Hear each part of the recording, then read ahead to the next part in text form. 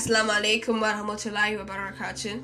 John Barak to everyone out there. Alhamdulillah, praise be to my Allah for allowing us to send that Jumu'ah in peace and happiness. So in today's episode of my podcast, I'll be talking about this story known as Isra wal Miraj. This story is our we got our 5 daily prayers to us on heads now. So the story actually have two parts. We have the Isra and the Miraj, because this contains the two parts of the night, that is when the story happened. Now it dates back to the 27th of Rajab, that is in the year 721 AD.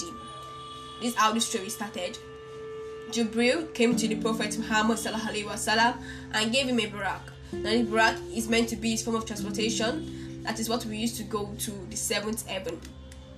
Now this is what happened. Actually, to travel from Mecca to another place, it was ordered to travel from Mecca, that is from the mosque Masjid al-Haram, going to Jerusalem, that's going to the Palestine in the mosque Al-Aqsa. Now getting there, that's part of the Isra. That's the Isra part of the night. The second part will continue from there. That is the Miraj. Getting to the Palestine, it was taken to the seventh heaven. Now the seventh heaven, like it's actually 7 heavens. Normally you climb from the first heaven going to the seventh heaven. While going through these heavens, he met each prophet. The first heaven, he met Prophet Adam.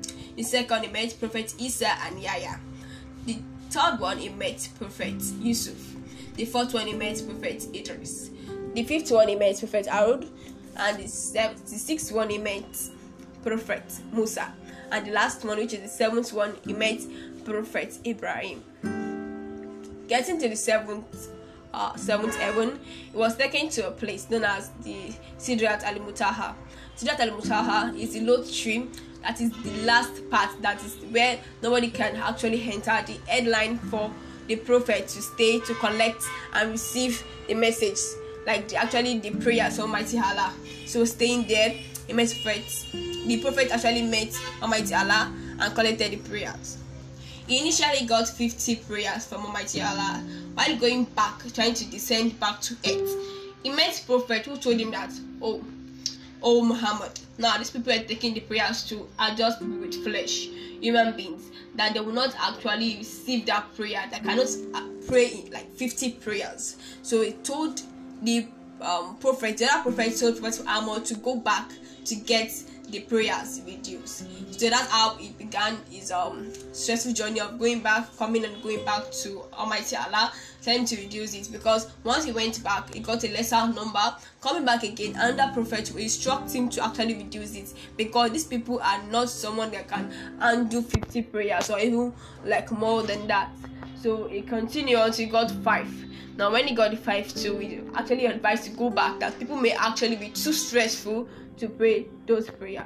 But Prophet Muhammad said he would be ashamed to go back, because he can't worship Almighty Allah and what is their use in life. So that's why we got the 5 daily prayers and brought it back to us on earth. Getting back to earth, he met his friend Abu Bakr and narrated the story to him. He believed it, and that's how we named him Al-Siddiq, meaning the truthful. Then after this, he also told one of his uncles, that is Abu Jahl. When he told him, he said that this is just a fantasy and did not believe it. So that went that way. And after this, he actually combined people together and started praying. That is how the 5 daily prayers started. And that's how we accepted it as a part of Islam, being the second pillar of Islam, Salah. So that's the end of today's episode. I hope you learned a thing or two. You grabbed the lessons from this story. A wonderful story actually, and a lovely one too. So I hope you understand this properly. Thanks for listening. Bye.